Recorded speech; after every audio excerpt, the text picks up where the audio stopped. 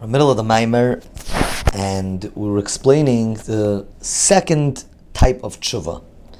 The first type of tshuva is more or less captured in the words sur meira, and that was, as we explained, to allow the lower level of godliness that's within the person to surface, elekechem.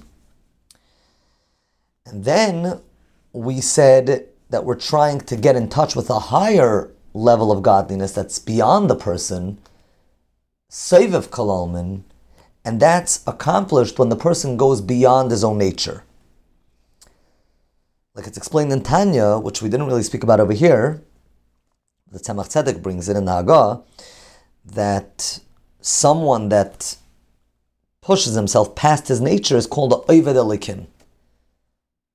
No matter what his nature is, even if it's very small, it's not a lot. So if someone's learning a certain amount or giving a certain amount of tzedakah, and that's what comes natural, and he goes a little bit more, that's going beyond his nature, that's called a Oved Elekim. And this person is doing this higher form of tshuva, which is the asay toiv of tshuva. He's doing the right thing. But now the tshuva would be, if he goes beyond his nature, he pushes himself that extra mile, and that's the second form of tshuva. Now, we started to say that when something is higher, so then the damage is more serious. פירות, שנשמתו גבוה, someone that has a higher neshama, or someone that's capable and at a point, in a state where he can be doing more, as I pogam החטא בהבטלו ושאינו אלקים ויותר גדול הנפילה שלמטה. A person that's only capable of being sur meira, just not doing what he shouldn't be doing, and again, reintroducing his godliness into his life, is not as bad as someone that is capable of doing that, and he's capable of even doing the va'asei toiv tshuva, and he's not doing it. So he's worse than the person that's not doing the sur meira tshuva, because he's higher. It's like when someone's an adult, it's expected of him more than when he's a child. And if he's not doing what he should be doing as an adult, in a certain way, that's worse than when a child is not doing what he should be doing. Vyne al derech mashal. Skipping a little bit, because again, that's the Agah. I'm sorry, let's go back a second. Vyne k'siv ki ha'adam et hasada. Says that a person is like a tree. Now he's going to explain it in a certain way. We're going to skip two lines. The Agah. Vyne al derech mashal yitzay pri.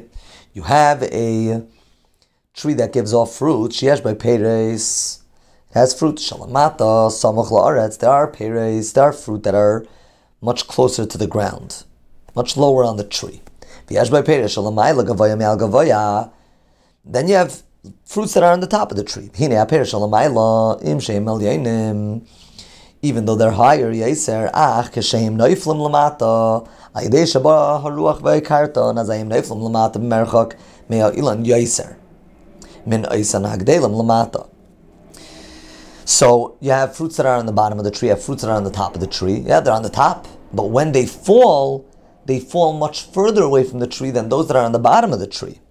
The lower ones, even when they fall, they don't fall so far. Like Chazal say, that the neshama came down from a very high roof, a very low valley, or a very low bayr, a very low pit.